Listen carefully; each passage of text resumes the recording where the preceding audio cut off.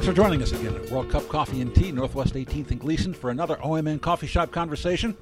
I'm Tom D'Antoni, and joining me today is Douglas Dietrich, the Executive Director of Portland Jazz Composers Ensemble, which I have been covering since before it was a real organization, about 10 years ago, and before there was an OMN. Since he became Executive Director, he, along with Ryan Marr and Mika Brueggemann-Smith, have made PJCE a real cultural force in Oregon. They've got a large amount of concerts and events coming this fall, and we're going to get the inside scoop on all of them. Douglas is also a trumpeter, composer, arranger, and how does he have time for all this and his two little kids? Well, let's meet him.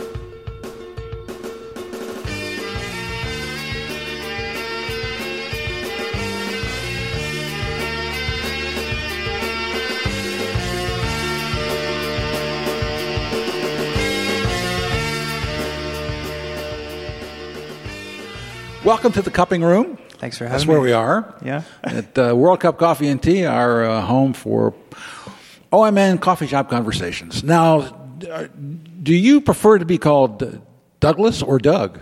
Probably Douglas. Yeah. Really? In this context, yeah. That's pretty formal. Yeah.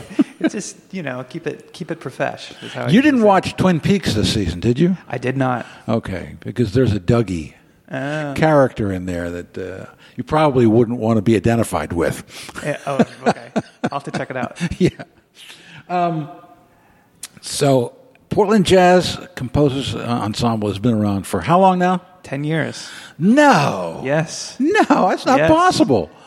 I know it's crazy, but it's still good. You want a little? Yeah. So 10 years. It's unbelievable. Yeah. And you've been there the whole time? No. I didn't. Let's see. I did one concert about nearly 4 years ago now, and then that was right after Andrew Oliver had left town. Yeah. Gone to London. I did the one concert, and then the board right after that, or maybe it was right before the concert.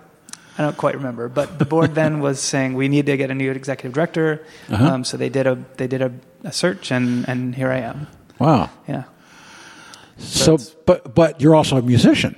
I am. Yeah. And a composer. Yeah. That's unusual. It is. I mean, it's you're right, because I think what you're pointing out is that because I had to be the administrator and the fundraiser and all that stuff too. Yeah. And run the band and occasionally also be an artist at some points too. So yeah, it is a big challenge. It's a hard job, but it's been a lot of fun to do. It's been amazing to see the growth of the organization. So it was founded by Andrew Oliver. That's right. Yeah. Yeah. And it wasn't an organization, was it?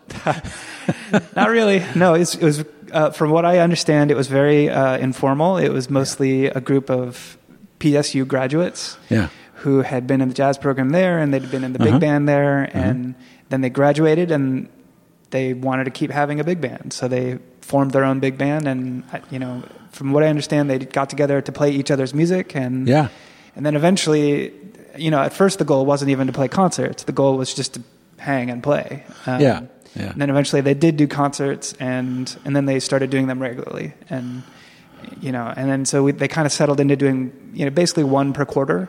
Yeah. And that's kind of where we are still. Although we're doing a lot more concerts than we used to. So. That's good. Yeah. At first it was hardly even, it was one a year almost, and usually at the old church. Right. Yeah. Yeah. I'll never forget. One year, it was real early on, and Durkin was conducting one of his pieces, Andrew Durkin, the one and only. And I knew he was funny, but I don't think the audience really knew what they were had in store for, because like traditional big bands who have a section stand up, and the old swing bands, the trumpets will stand up and then sit down. And he had random people stand up and sit down at random times, even when they weren't soloing. Yeah, very funny, very funny. Yeah, I believe it. I mean, even just the recordings. I've seen some videos of the band. I heard them once in Eugene, and it was unforgettable. So yeah. So. You've got so much to talk about. You've got so many things going on. Yeah. Let's talk about the new season. Sure. Yeah. Well, the new season, the kind of official announcement is coming out very soon. There's like a couple last little details to settle, but I'm very happy to give a sneak peek. We have, let's see. Okay, so the first official event we have coming up is part of a big project that's going on all year. It's called From Maxville to Vanport. And so this is a big project that's being funded by the Oregon Community Foundation. We're really excited to do that. They're giving us $80,000 to do this project, wow, which is unbelievable. Yeah, and we're going to use every cent of it. I'll bet, because it's a giant project. What we're doing is we're commissioning Renee Mitchell to write poetry about these two towns that are very unique in Oregon's history because they were both towns that were built to house these multicultural workforces that were, at that time in Oregon was really unusual. Yeah. Right? And so one of them, Maxville, was a small logging town in Wallowa County, and just about 400 people or so lived there. But you think of these descendants of the pioneers or whoever's living in Eastern Oregon. I mean, you think of white people, and that's you'd be forgiven for doing so because that's still pretty much the way it is now. Yeah. But the company that owned this town, they were running the logging operation. They brought in their own workforce. And so, about 10% of them were black. Many of them were Greek and immigrants from other parts of the world, which is just, at that time in Oregon, this was 1921, I believe. And so at that time in Oregon, the Ku Klux Klan was very active and was certainly active even in Eastern Oregon, in small towns in Eastern Oregon. So what we want to do with this music, and again, Renee Mitchell will be writing text. Ezra Weiss is going to be setting that text to music. Marilyn Keller is singing. We were going to have a video artist. That's part of the project as well. That's in flux. I'm still analyzing who that's going to be. But and so we're performing the music in Wallowa County in April. We'll come back to Portland and do it in May.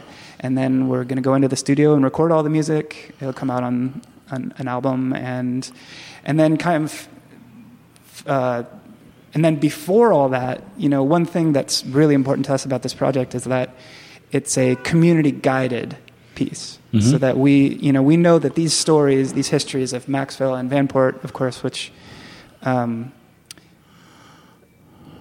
they're incredibly personal. Especially to Oregonians of color, and we want to treat that story as respectfully and inclusively as possible. So we've put together these two events that we're calling kind of community input events. Yeah. And so the first one is coming up September 30th.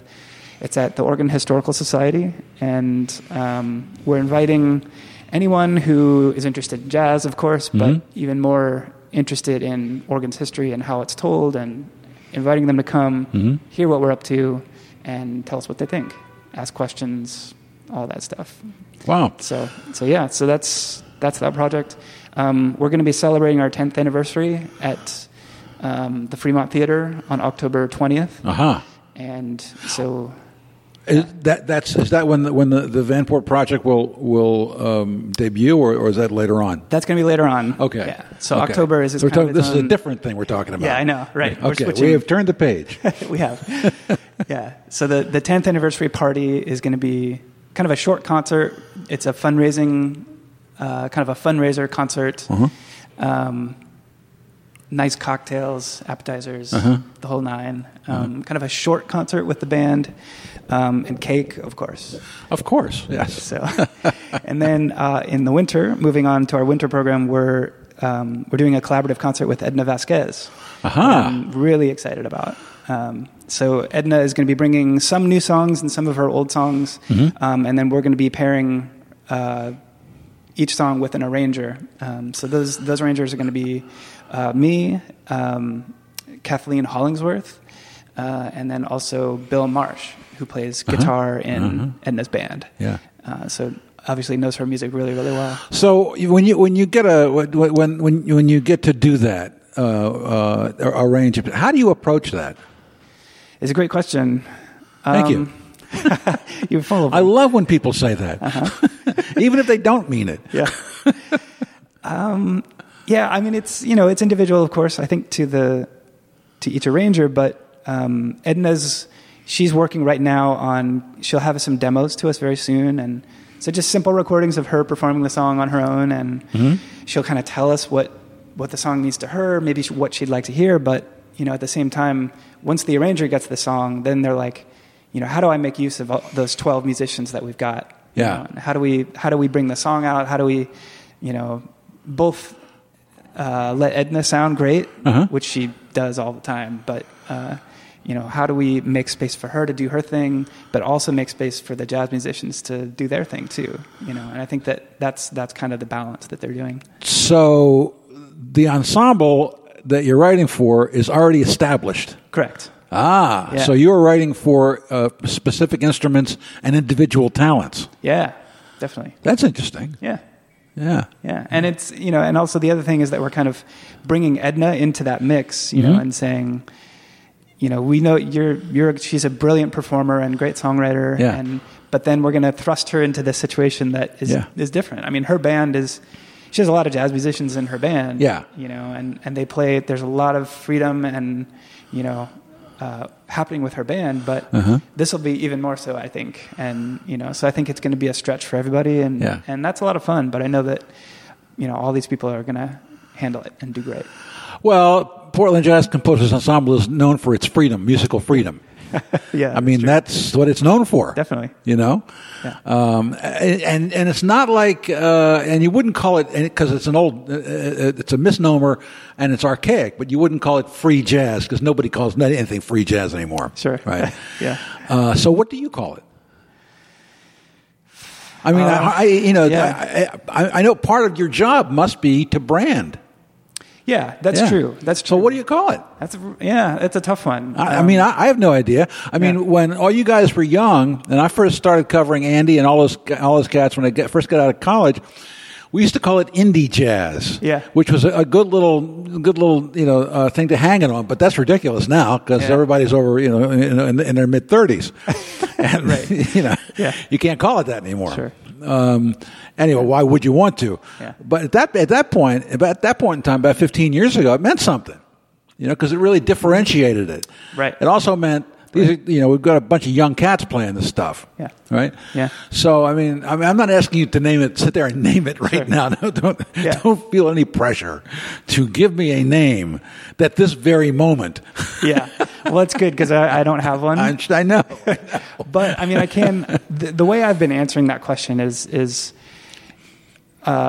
And I think more and more the way I've been trying to approach what I'm doing, with the organization and what all of us are working towards, is that we want to create a platform, right? And so, and these wildly different projects, like what we're going to do with Edna, and then what we're going to then do in the spring with the Maxfield to Vanport project. Those are, they're going to be wildly different.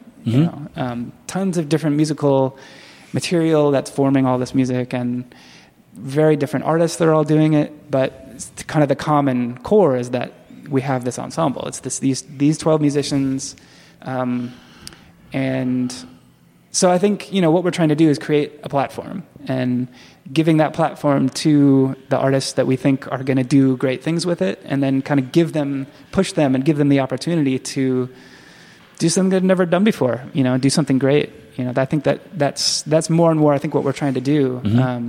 And so then my job is to create that opportunity, and just get a band in those seats with the best players that I can, and make sure that they're getting paid something. We're not paying them a lot, but we're paying enough to get them there, and that they feel well treated, and they're treated fairly, and they know they're going to have a great musical experience, and they may not know exactly what that's going to sound like, but they're happy to be there. Yeah. And I hope that the audience feels that way too. Yeah.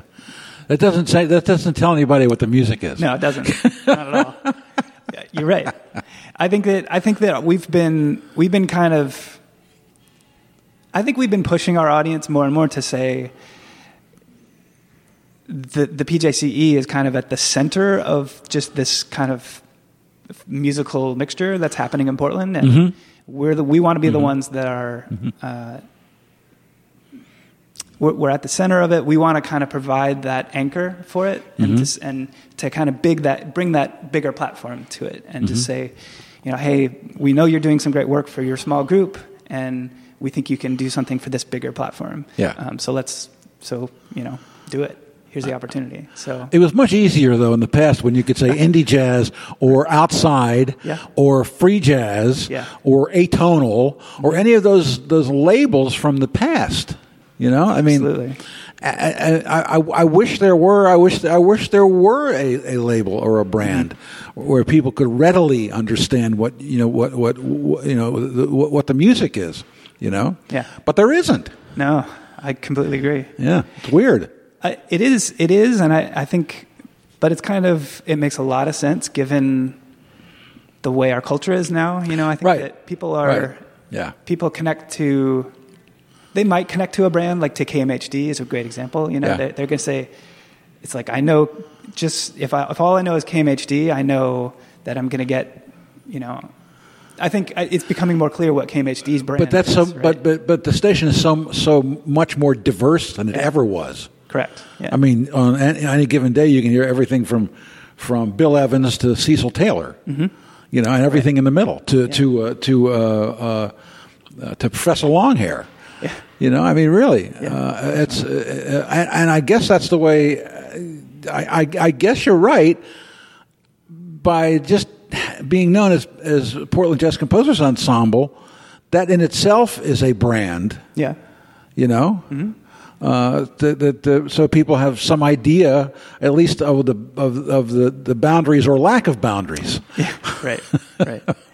Well, I think that coming back to the branding idea. I mean, I think that people identify with artists more than with genres. And I'm certainly not the first person to say that, but I think that when we try then to shape our brand and like what do we stand for, what do we do, and what do we want people to know about us, that what we do, then we're kind of saying we're this platform through which all these artists are going to do some amazing things. So I think if we can establish that as our kind of reputation, then I'd be happy with that. If we're creating this opportunity for this artists to do work that they've never gotten to do before, and they've always wanted to, and they're certainly capable of. I think that I'd be really happy about that as a community resource. Is what I'm looking for. You're a trumpet player. Yes. Trumpet players have a distinct personality. I think so. Yeah. Yeah. Because when I was a kid, I learned that's what I started to play. Okay. Was the trumpet. And there's something that's just more out there, and I guess that's why you're successful at fundraising. And, you know what I mean? Sure. Yeah. Because unlike all the other instruments, it is a loud instrument. I mean, there's no other instrument, for instance, when jazz was developing in New Orleans, that was known for being, you could hear it on the other side of the Mississippi River. I think that's apocryphal. Yeah. But I would like to think that you could hear Buddy Bolden on the other side of the river. That's what they say about him. Yeah, I know. Yeah. When did you get your first trumpet? I was in sixth grade. Sixth grade. Yeah. Sixth grade band. I mean, I did the public school music band program, and that's how I learned music. I mean, I did take some piano lessons, and I wish I hadn't quit, but my mom let me quit. But yeah, I mean, that's how I learned. But yeah, I think about the trumpet. Yeah.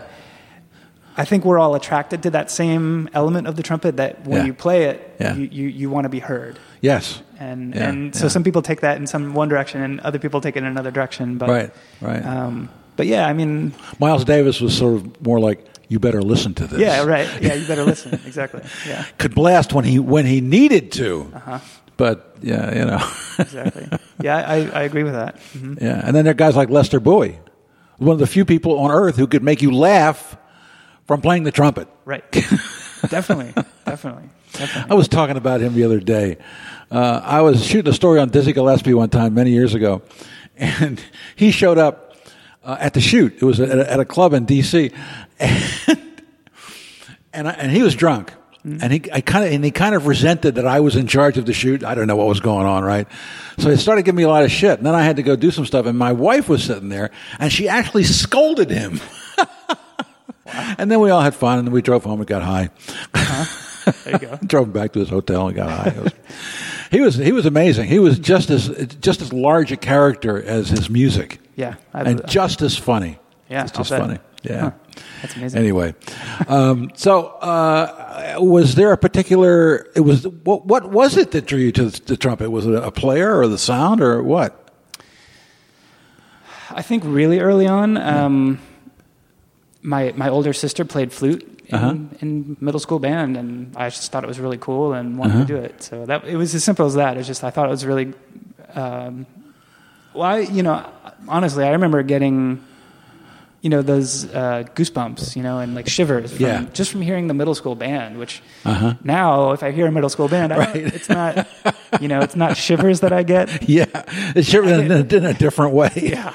I get warm tinglies because, bless their little hearts, right. But it's so hard and they have so much to learn. And, but, so now so that's what got me started. So who was your first trumpet hero? Miles. Ah. Yeah. Definitely.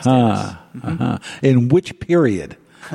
I think the first album I got was a compilation of the Blue Note period. So it had it had Birth of the Cool. Yeah. And the records kind of around that time. So I think, and especially hearing Birth of the Cool, and then I remember soon after that I heard Sketches of Spain, like those two albums, kind of with the large ensemble thing, So it kind of. Yeah.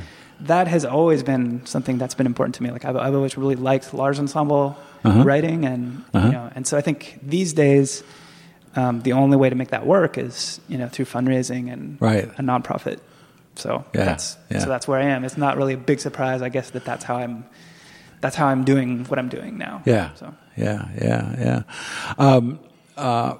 so when did you feel like you found your own voice? That's a hard question. Yeah, good. I guess I felt that way many times over the years, and then I look back and say, oh man, I was wrong. Right. Or just that, or I was right for that time, and then my interest changed, but I think now for sure I can say there are certain things I do really well, and there are things I don't, and. For instance, I do not play the first trumpet part in this band, even though it's my organization, really? And I'm kind of the primary leader of it. I play second trumpet because I want a great trumpet player who that's their first thing. Well, that's an old axiom. To have somebody in your band who plays better than you do. That is an old musician's axiom. Sure. Yeah, definitely. That's a good one too. If I think if I was the best trumpet player in the PJCE, we wouldn't have a great trumpet section. Because it's who is first trumpet? Who is it? Yeah. Usually Thomas Barber. He's kind of our first call. Thomas is such a amazing leader musically. He plays the trumpet so great and improvises so well, but he's also a really clear musical leader. He shows everyone exactly how we should play, and if there's ever a time where I say, well, let's try it this way, a little more this than that, he can change on a dime, and make it work, and then the whole band knows exactly what to do. So finding that kind of leadership is hard, and Thomas is my first go-to guy for that. Given your responsibilities to the ensemble and the organization, do you find you have enough time for your own music? It's a struggle. Yeah. Because more and more as I've been kind of moving the organization more and more towards what I want it to be doing, which is this season it's like. The whole season from beginning to end is really I really feel like we've kind of arrived at that point. Yeah. And so, but to maintain that takes a lot of energy, a lot of fundraising, just to keep it going. And so, yeah, it is a challenge to be still producing my own work as an artist, and it's a challenge. Do you play every day? I do. You do? I do. I don't play the trumpet every day, and I don't play a lot, but... What other instruments would you play? The last couple of years, I've been playing the banjo a lot. Seriously? Yeah. That's great. I play clawhammer banjo, which is kind of the older rural folk So style you frail. banjo. I do. I frail. Yes. Yes. The frailing banjo. Yeah.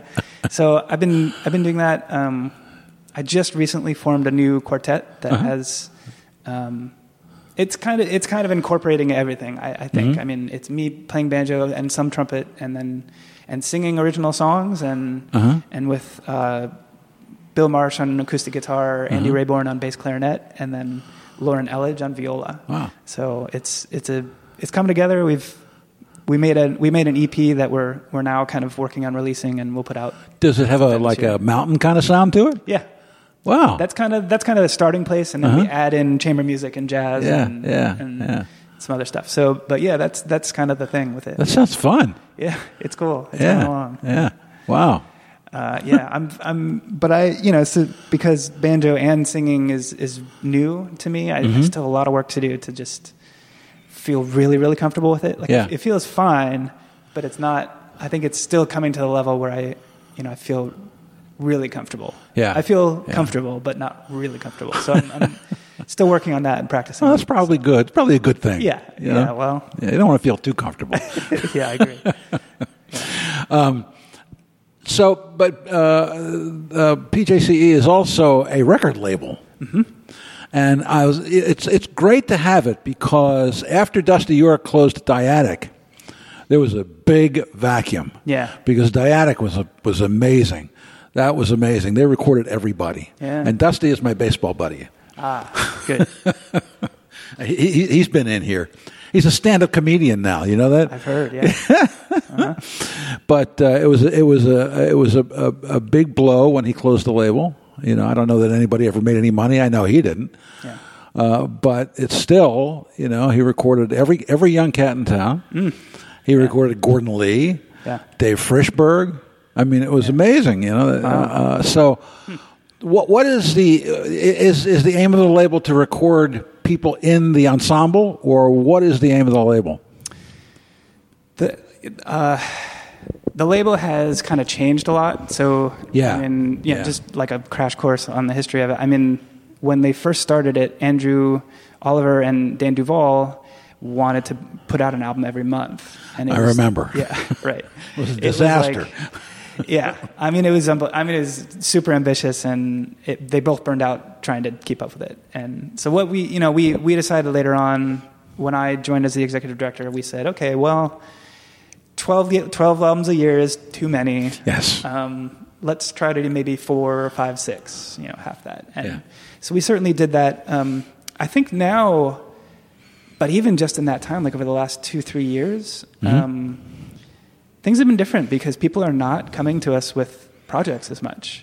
Really? And so we've been talking about it a lot, and with Ryan Marr and I have been talking about it to say, what's going on? Do you think our people? It's possible they don't want to work with us. I mean, that's certainly a possibility. But I mean, the other thing that's come up a lot is, especially the young players, it's expensive to make an album, and they don't see the value in it, I guess, or they can't afford it, they can't justify it. Yeah. And so, I mean, we have a very limited budget, and we can't just pay all the costs to make a record. So it has to be a partnership. But I think the next evolution of the label is going to be to try to address that problem somehow. And I'm not sure how we're going to do it, but I think one thing is that when I look at who's getting RAC grants, for instance, the Regional Arts and Culture Council, there are not nearly as many jazz musicians as I wish. Right. And it's not RAC's fault. I think it's our fault. Yeah. I think the jazz community, maybe they don't quite have the skills, they don't have the familiarity with how that process works, and so that's maybe one way we can help the community and say, well, here's what they're looking for. So I'm hoping to put an event together where we'll just teach about, you're a jazz musician, this is how you can get a RAC grant. because I think, we have to figure that out because it's just as vital as it ever was for a young musician to have a recording. They need to have a good recording that shows what they sound like. Right. And the need for that is just as great as it ever was, but now it's even tougher because you can't expect to sell hardly any copies of the record and make the money back that way. Right. But you still have to have it. So it's a tough situation. Yeah. And I think that addressing that issue is going to be the next evolution. I have no idea what that's going to look like, but that's the problem I'm seeing in the community with it now. And so I think we'll try to adapt and try to address that somehow. What's the next release? I don't even know right now. Oh, okay. We don't have one in the pipe. We have a few people that are close to finished, and but I can't even. You should interview Ryan Marr, and he can tell you more. I've done that, except we end up talking about baseball. Yeah, yeah, I know. Just fine, Yeah, there's a lot of people who are like that. Who you never know. What's his name from Blue Cranes? Is a Detroit Tigers fan. And he and I got into a big argument at one of the Montevilla Jazz Festivals. By the way, how did that go this year? I was unable to get there because of gigs and stuff. It went. I thought it was the best yet. Really? Yeah, definitely. I really wanted to see the Quads do the Durkin. Oh, yeah. I had Mary Sue in here talking about it. Oh, good. Prior to it, but and it was lots of stuff. That's just in line with the rest of what the organization does, right? Do you mean of MJF or? Yeah. Yeah, I'm not sure what you mean. Well, I mean, it sort of parallels the Portland Jazz Composers Ensemble. Oh, I see. Right? I think there's many, many, many things in common. Yeah. Yeah. And I think, so yeah, they're focused on original music. They want to build a platform. Yeah. And having a festival dedicated to new music by local players, they're the only ones doing it. Well, that's not totally true, but they're the biggest. I think they're doing it the best. Yeah. And I think they're doing a really great job of casting a really wide net and getting a lot of different players that are doing different kinds of things. And that's really great. But then the other thing, kind of the other half of their mission is just to create this great, cultural product in the Montevilla neighborhood, that's just great. And that's not something the PJCE can do, since we're not located in just one place. Right. We're kind of working all over the state now. So, I mean, it's great that they are focused on being inclusive in their neighborhood, and I think it's just awesome, and I'm so glad to see that they're being really successful with what they're doing. Do you get to gig much anymore? Not a lot. Really? You miss it? Some of it, yeah. but I don't like. I mean, I never liked when people would call up and say, "Oh, it's a restaurant. Just bring your real book and." No rehearsal, and that was never very much fun for me. Yeah. And so that kind of thing, I don't miss that at all. But yeah, I would like to be playing more. It's probably, but the biggest factor in that, honestly, is not so much the scene. It's more that I had two little kids. So yeah, I have a 2-year-old and a 4-year-old. Oh boy, and they're a handful. So how many trumpets do you own? How many trumpets? Yeah, I think I own 4 right now. 4? Yeah. What's your favorite? Well, I haven't gotten that question in a long time, but I'm actually. I always like to ask people about gear. When I was doing sports, I would ask the catcher about his catcher's mitt. He said, "Nobody ever asked me about that." Yeah. Well, that's the thing. I mean, I know. Like if we're you're with a bunch of trumpet players, we're going to talk about gear. Yeah, of course. But then outside of that little group, nobody cares. No, but I don't think that's true. They may not ask you about it, but but people want to know these kinds of things. Sure, so, what's your favorite?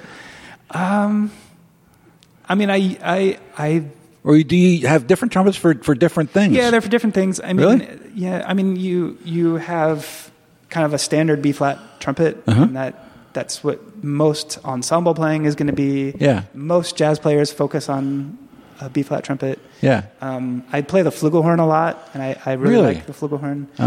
Something I've been wanting to do is to buy a cornet, which is kind of, it's an instrument that's physically, it's kind of halfway between a trumpet and a flugelhorn. Like it has characteristics of both, and the sound is kind of something that's in between the two. Like it's a little more mellow, like a flugelhorn, but you still have some of the more dynamic and range flexibility of the trumpet. Because the flugelhorn has things it can do that a trumpet can't, but it also has some other limitations that are just part of the instrument. So. So I've been wanting to get a cornet, and I just, there's just a lot going on. So, do you have a favorite brand? I usually play a Bach. Yeah. I mean, and Bach trumpets have been, for a long time they've been kind of an industry standard. I mean, but they are a mass-produced horn. They're not like custom handmade instruments. And I think with the custom handmade instruments, then you're getting into an instrument that costs $10,000, right? Compared to a Bach trumpet, it's mass produced. It costs $3,000. So that's usually, that's the math people are doing, and they're like, should I buy this Bach trumpet? That's a very good instrument for $3,000, or should I? I mean, I think buying a handmade instrument is great. I would love to do that, but I mean, if you had unlimited funds and you could walk into David Monet's tomorrow, what would you want him to build you? What's your fantasy trumpet? Wow. Dave Monet built a horn for Ron Miles, who's one of my favorite. I love that. Love that. Yeah. Man, oh man. Yeah. But it's he made him a G trumpet in the last few years, and actually that's not the instrument I would want. But the instrument he made for Ron before that was a cornet. And so it's just kind of Dave Monet's take on a cornet. That's what I would want. Is that what you want? That's what I would want, yeah. Well, so maybe if you're listening, Dave. Maybe you win Powerball. Yeah. Well, listen, thank you. Thanks so much for stopping by. This has been really interesting. I think, good luck with all these things. And I wish I had more time and had been better talented when you asked me to be on the board, but it didn't, It's okay. It's okay. Yeah, we also were learning how to have a board at that, or not to how to have a board, but we were learning like what do we ask of a board member, and we're still learning that. Yeah, it's okay. But it's okay because I know you're really busy too, and most of the people on the board are now. Yeah, that's not true, but a lot of them are retired from their careers, right? So they're able to kind of put time into doing it, and you're out here working hard all the time, so Well, I'm sure this is a great gig for you. It's been a lot of fun. Yeah. Right. It's been maddeningly difficult, and that's been part of the fun. Well, best of luck, and thanks for stopping by.